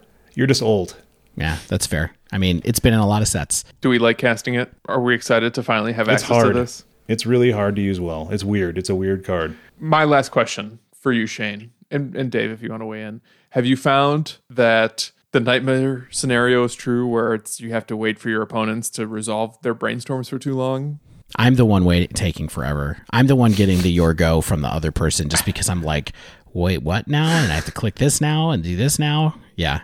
I've seen surprisingly few Brainstorms cast against me, weirdly. I don't know. Let's talk about the sideboard, though, Stan. And probably Dave. I think you might have some thoughts here. Yeah, the sideboard. 14 cards to play in games 2 and 3. Some of them are probably more contentious than others. Let's start with the hot one. 2 Grafdigger's Cage has been generally stock. That you could play any other graveyard hate, but Cage, it's a total non-bow with this deck. It's symmetrical, so you can't use it with Lurrus. You can't use it with Agadeem's Awakening. When do you guys bring it in? I mean, I bring like it in. If it's Cage or bust, like if it's like I'm gonna lose unless I get a Grafdigger's Cage, then I bring it in. But like I don't do it like stuff I used to, like elves or goblins. I'm not going to bring in Cage because I have other ways to win that matchup. Like if I'm playing Gruul, I would probably bring it in against those decks, but in this, no. Like it has to be lights out. Yeah. Yeah, but on the other hand, like the decks that I'm mostly looking at this against are like Cat Oven, where they're just going to outvalue me. Like, 100%. I want to turn that off. Dreadhorde Arcanist, where they can recast Fatal Push over and over again if I don't happen to get enough stuff online. Like, that's really bad for me. I'm going to turn that off. I'm going to turn Kroxa off. Kroxa is actually a pretty tough card for this deck to deal with, I think, in a lot of ways. Although you can kill it pretty easily, it's just it keeps coming back, and by them being able to escape it, it turns off the best parts of your spells, so that's problematic. So anything like that is big. I mean... Is it Phoenix, too, I think, bringing it in against them? Yeah, for sure, just to keep those birds grounded. I think where it's really great is where it's consistent card, where the graveyard becomes a source of consistent card advantage. The way is it Phoenix, Arcanist, or Cat Oven combo? Yeah. Even though that's not, I mean, is that card advantage? I don't know. It's just such a powerful engine that it's just worth grindy. Yeah, and then they get Mayhem Devil up, and then you're in real trouble. So yeah, but as long as we're talking about graveyard hate, like Cling to Dust, pretty good in this deck too, I think, because it's pretty versatile and it's only 1 mana at instant speed. I've been playing 2 in my list in addition to Cage. I would be worried about getting enough cards in my graveyard to make Cling to Dust really good. You know, do you find that you get to cast it multiple times a game, or? No, and I don't think you really need to because it's so surgical. I mean, that's true. I guess in the situations that we were outlining, it's like if I have an opponent who's got, Citrus Supplier and they're just like dumping stuff into their graveyard, like Cling to Dust is good but not great in that situation, but it's very good. Like they have it quite often. I found where they're using that to like get rid of their bad cards. But yeah, I guess I like it in tandem with Cage, right? Mm-hmm. Where it's like I might not actually draw my Cage early enough, but here's 4 cards that are pretty good, and Cling to Dust also potentially lets me have a bit of a game plan early. Yeah, and you can gain incidental life off of it or just draw a card sometimes, so sure. Right. I think worth looking at is Soul Guide Lantern, since you can buy that back with Lurrus. Mm-hmm. Leyline of the Void is also legal, but it shuts off your Lurrus because it's a permanent, so something to think about. All right, we got 2 Aether Gusts. It's useful against Gruul, Goblins, and Nissas. All sorts of stuff. Combo, there's teamer combo type stuff. There's all sorts of spells to hit with this. Yeah, I mean, you just put Magma Opus back on top of their library or whatever. Mill it away. I mean, it's kind of like a memory lapse in a lot of ways, because sometimes they just don't have a good choice either. They're like, if I put it back on top, then they just, then it's going to get milled. All right, here's a card I need your help. 2 Legion's End, appearing in a lot of sideboards. What is the deal with this card? We should probably read it.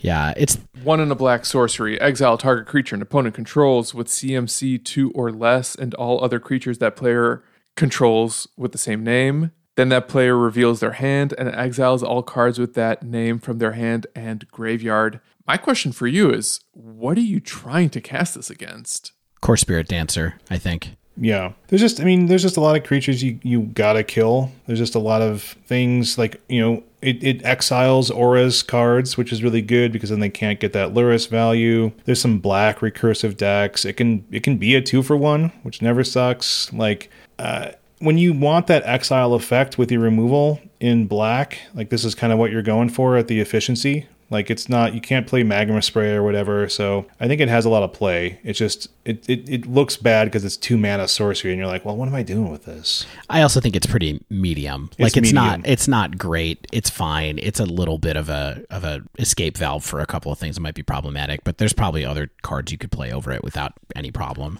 And Cling to Dust is the card that I've been playing over it, in part because I haven't felt like crafting it since it is a rare, and it's a puzzling one at that. I mean, I would try to play something, if I was going to, I'll tell you where I would go if I was going to take this card out.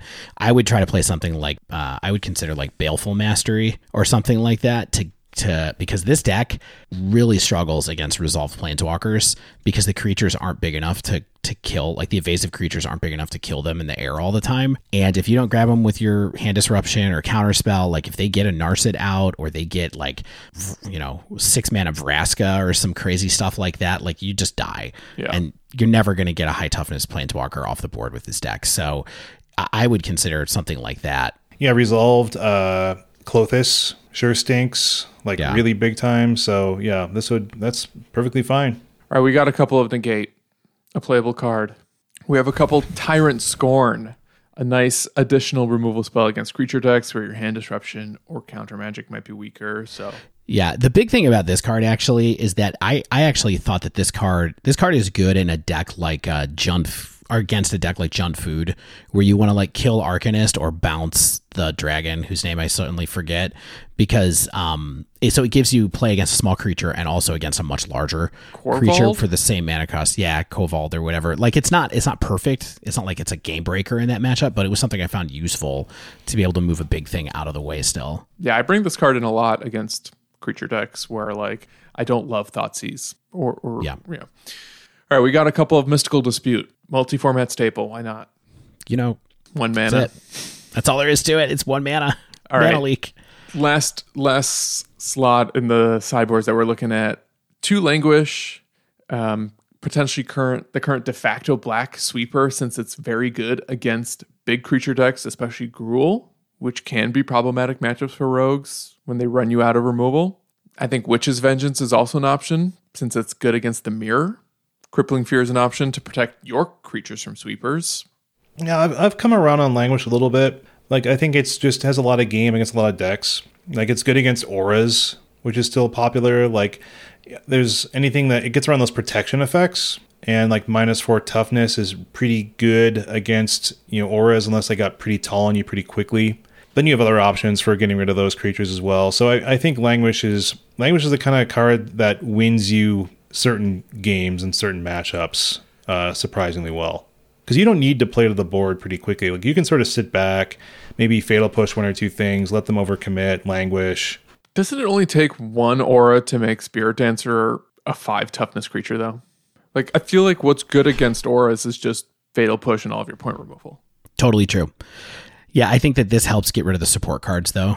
Sometimes, like, so they have an Eidolon and they have the Dog Out, and they have a whitish board with tokens. Like, this can help you get through that to be able to kill their big creature with your Fatal Push, ultimately. But it's not perfect. It is good against Gruul, though. I think Languish has been pretty good for me against that deck as well. You need sweepers. It's nice. This is one of those weird decks where you can play with small creatures, small tempo-y creatures, and a sweeper as well. There's not a lot of decks that get to do that. Anything else about the sideboard y'all want to talk about before we move into our experiences and observations about matchups? Great. So overall, one of the reasons I think this deck is so powerful and interesting is because it has this feeling that it's good against practically everyone if you have the right mix of removal and or counter magic and or hand disruption. Mm-hmm. And it's kind of got those trappings of a deck that can disrupt any strategy if your hand lines up correctly. Obviously, there are some tough matches, I think.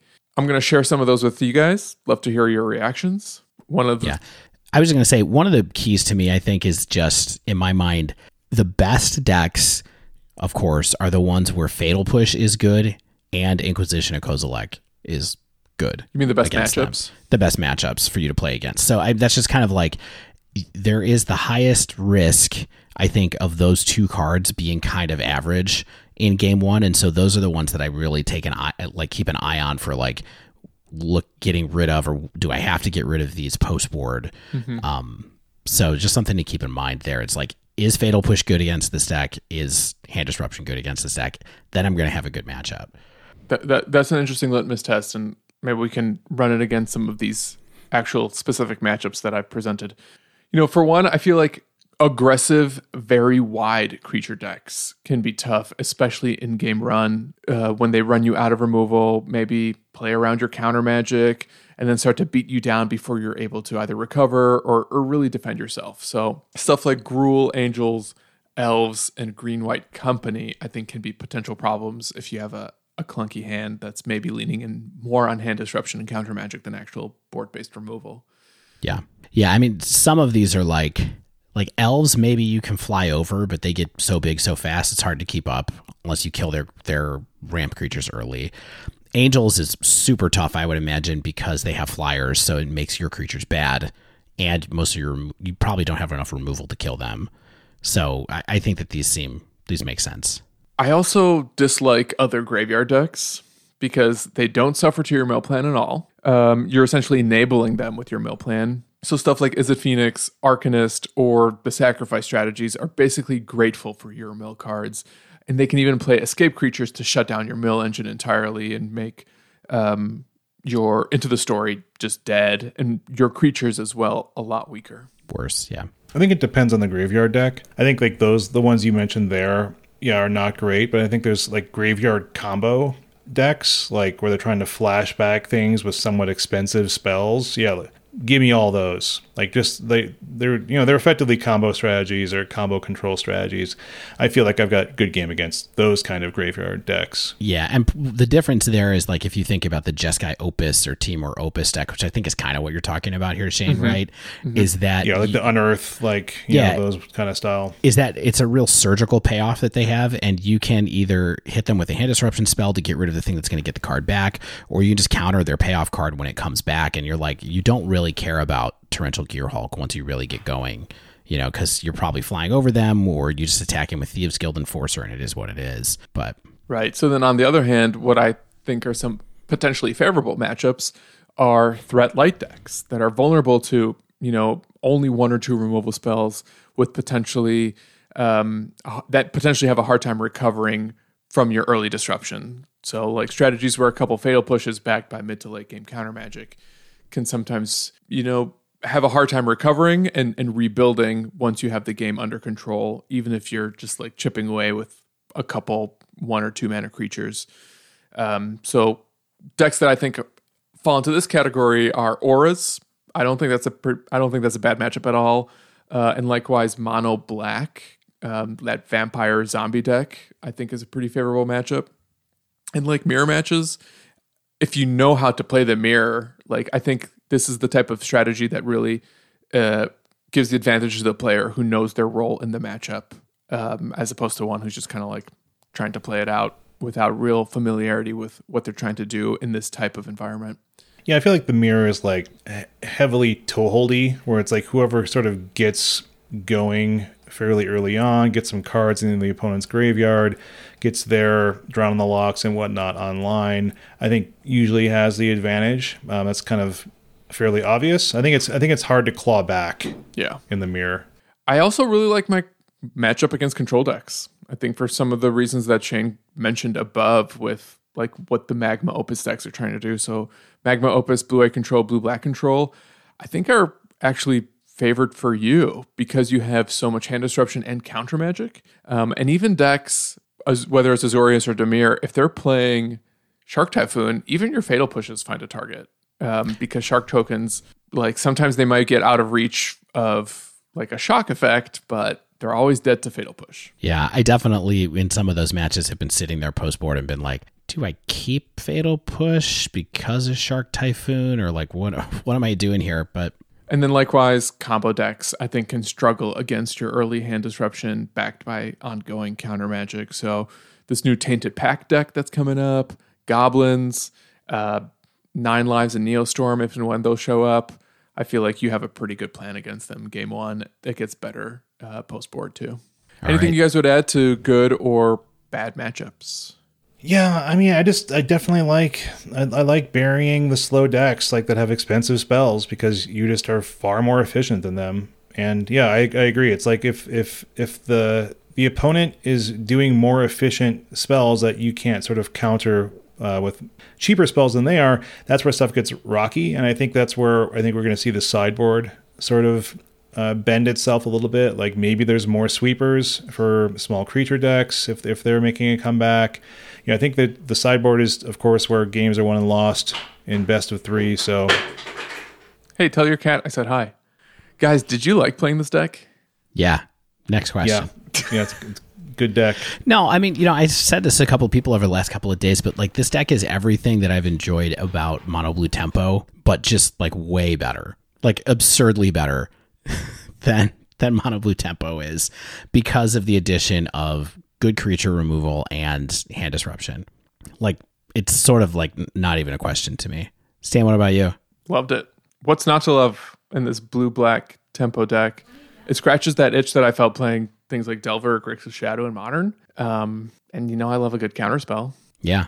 I also think that even though the deck might change shape in the weeks to come, it's kind of a beautiful sight to behold right now. Like, I think it's built really beautifully, and all the synergies between the threats and the non-creature spells just line up so well that when your plan is going as you'd like it to, you feel super powerful, and it comes together in a way that not a lot of other decks do in the format. You know, partially because like so many other decks in the format were board-based, and it's just like good creatures swinging at each other. But seeing things come together so beautifully and everything working together so elegantly, I think makes this deck kind of like a perfect specimen and kind of a sight to behold in and of itself. Totally agree. So, but you and I are blue card casting Magic players already. I want to know how Shane felt about playing this deck. Hey, look, this isn't blue. This is Dimir, my friend. Okay. I see. I mean, I honestly was really surprised how much I enjoyed playing the deck. Like, but the issue is the games take too long. And it's not a climbing deck. Like, this is like, even if it's like a 65% deck that's constantly interesting to play, I feel like that can be an issue. Now, is that an issue for your time as a human being? Because I would think that's a lot of time for you to make decisions that pay off if you're smart. No, that's the thing. That's the thing. It's like this is not a bathroom break deck. You know what I mean? No. Like if you really value climbing and the rank you reach, like Rogues is probably not maybe the best for you unless you play a lot of Arena. Like unless you really, you have a lot of hours and you like playing Arena, and that's awesome for you.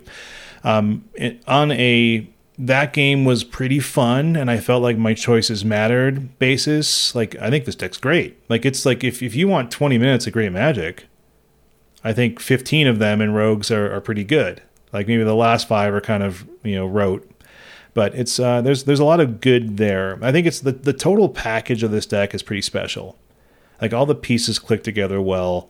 I think Drown the Lock, Into the Story feel like some of like the most powerful spells in the format in this deck. And I just liked being able to bury like these big splashy spell opponents trying to go over the top on me and just be like, nah, like I'm gonna beat you down with this 1/1, my friend. Oh, Time Warp again. Yeah, so I thought it was great. It definitely is like, I think it's a certain deck for a certain type of player who wants to do a certain thing in Magic, and that is have fun and make choices and play powerful spells. I don't think you're not going to climb as fast as you will with Mono Red or Gruul or Auras or something like that, but that doesn't mean it's any better or worse. It just means it's different. Good deck dive, guys. I don't know what else to add. We finally converted Shane.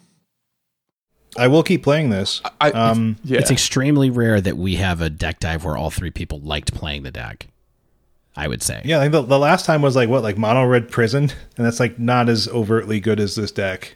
I'm also we can glad always count on Shane to hate decks that Stan and I like, so and vice versa. I'm also glad that we didn't have Shane ask, "What am I supposed to do with memory lapse?" I know. I'm glad. I finally figured it out. Well, we did it. Another one in the bag, but I think that wraps up this week's show. If you haven't yet, make sure you subscribe to our podcast so you get the latest episodes as soon as they come out. And if you use Apple Podcasts, please leave us a rating and review. If you'd like to submit a question to the podcast or pick our brain on something in Modern or Pioneer or Historic, I guess we're talking about Standard now, you can tweet us at The Dive Down, all one word, or email thedivedown@gmail.com. If you'd like to support the show, you can join our Patreon over at patreon.com/thedivedown. You can also support us by using the Dive Down promo code with Mana Traders. If you use promo code the Dive Down, all one word, you'll get 15% off your first 3 months of renting Magic Online cards.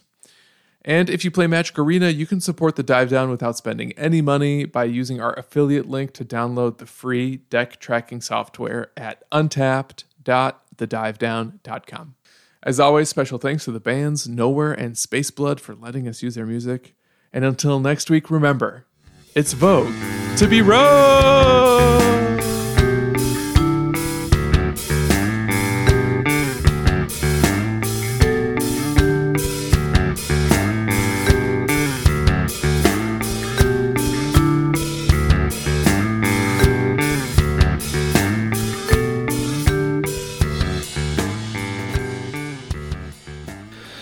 Another one in the bag.